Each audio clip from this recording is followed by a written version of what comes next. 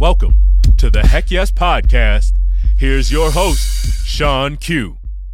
Hey, Sean Q here, and in this episode, I want to break down the difference between a market and a client. I see this all the time. People are saying, what's your target market? That question actually doesn't make any sense. And the reason why is because a market is not a who, the market is a where. Where? The market isn't a who, it's a location. You go to the market. You don't attract the market. And so one of the things I want to encourage you to do is recognize that a market in business is typically a community. So you want to think about like where people go. People go and they hang out in Facebook groups. They hang out in LinkedIn groups. They hang out on Clubhouse. They hang out in Instagram. They hang out in networking meetings and conferences and events and seminars. These locations or these events, these places people go are markets. When you understand that markets are locations, it helps you answer the number one question I hear all the time, which is, where do I find clients? The answer? The market. You find dream clients in specific markets. Okay, let me just break down who a dream client is.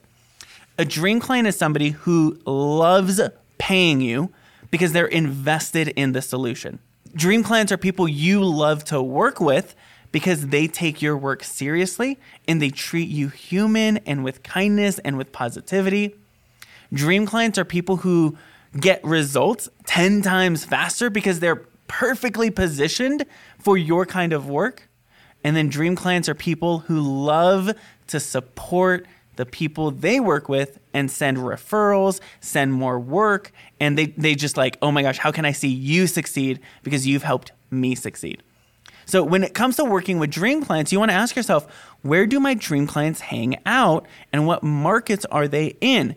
For example, let's say you're a funnel builder and your dream clients are people who need a funnel built. They have a successful company and they're like, okay, we're really successful offline, but we want to be really successful online. Well, if they're looking to build a funnel, they're likely in, say, the ClickFunnels Facebook group. And guess what? A market for that kind of dream client is that specific ClickFunnels Facebook group. You're going to find people who are interested in funnels in that community, in that market.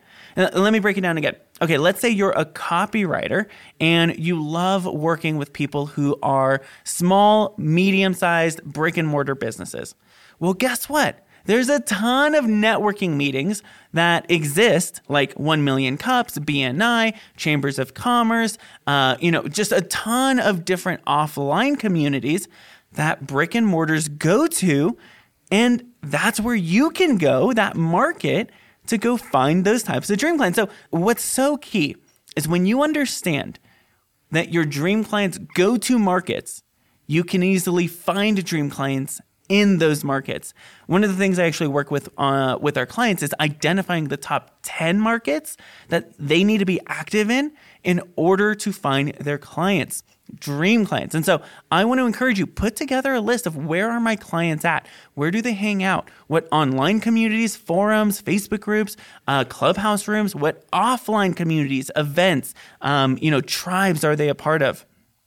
If you can identify that, you will find your dream clients. So now you know the difference between a target market and a dream client. Markets are where, clients are who.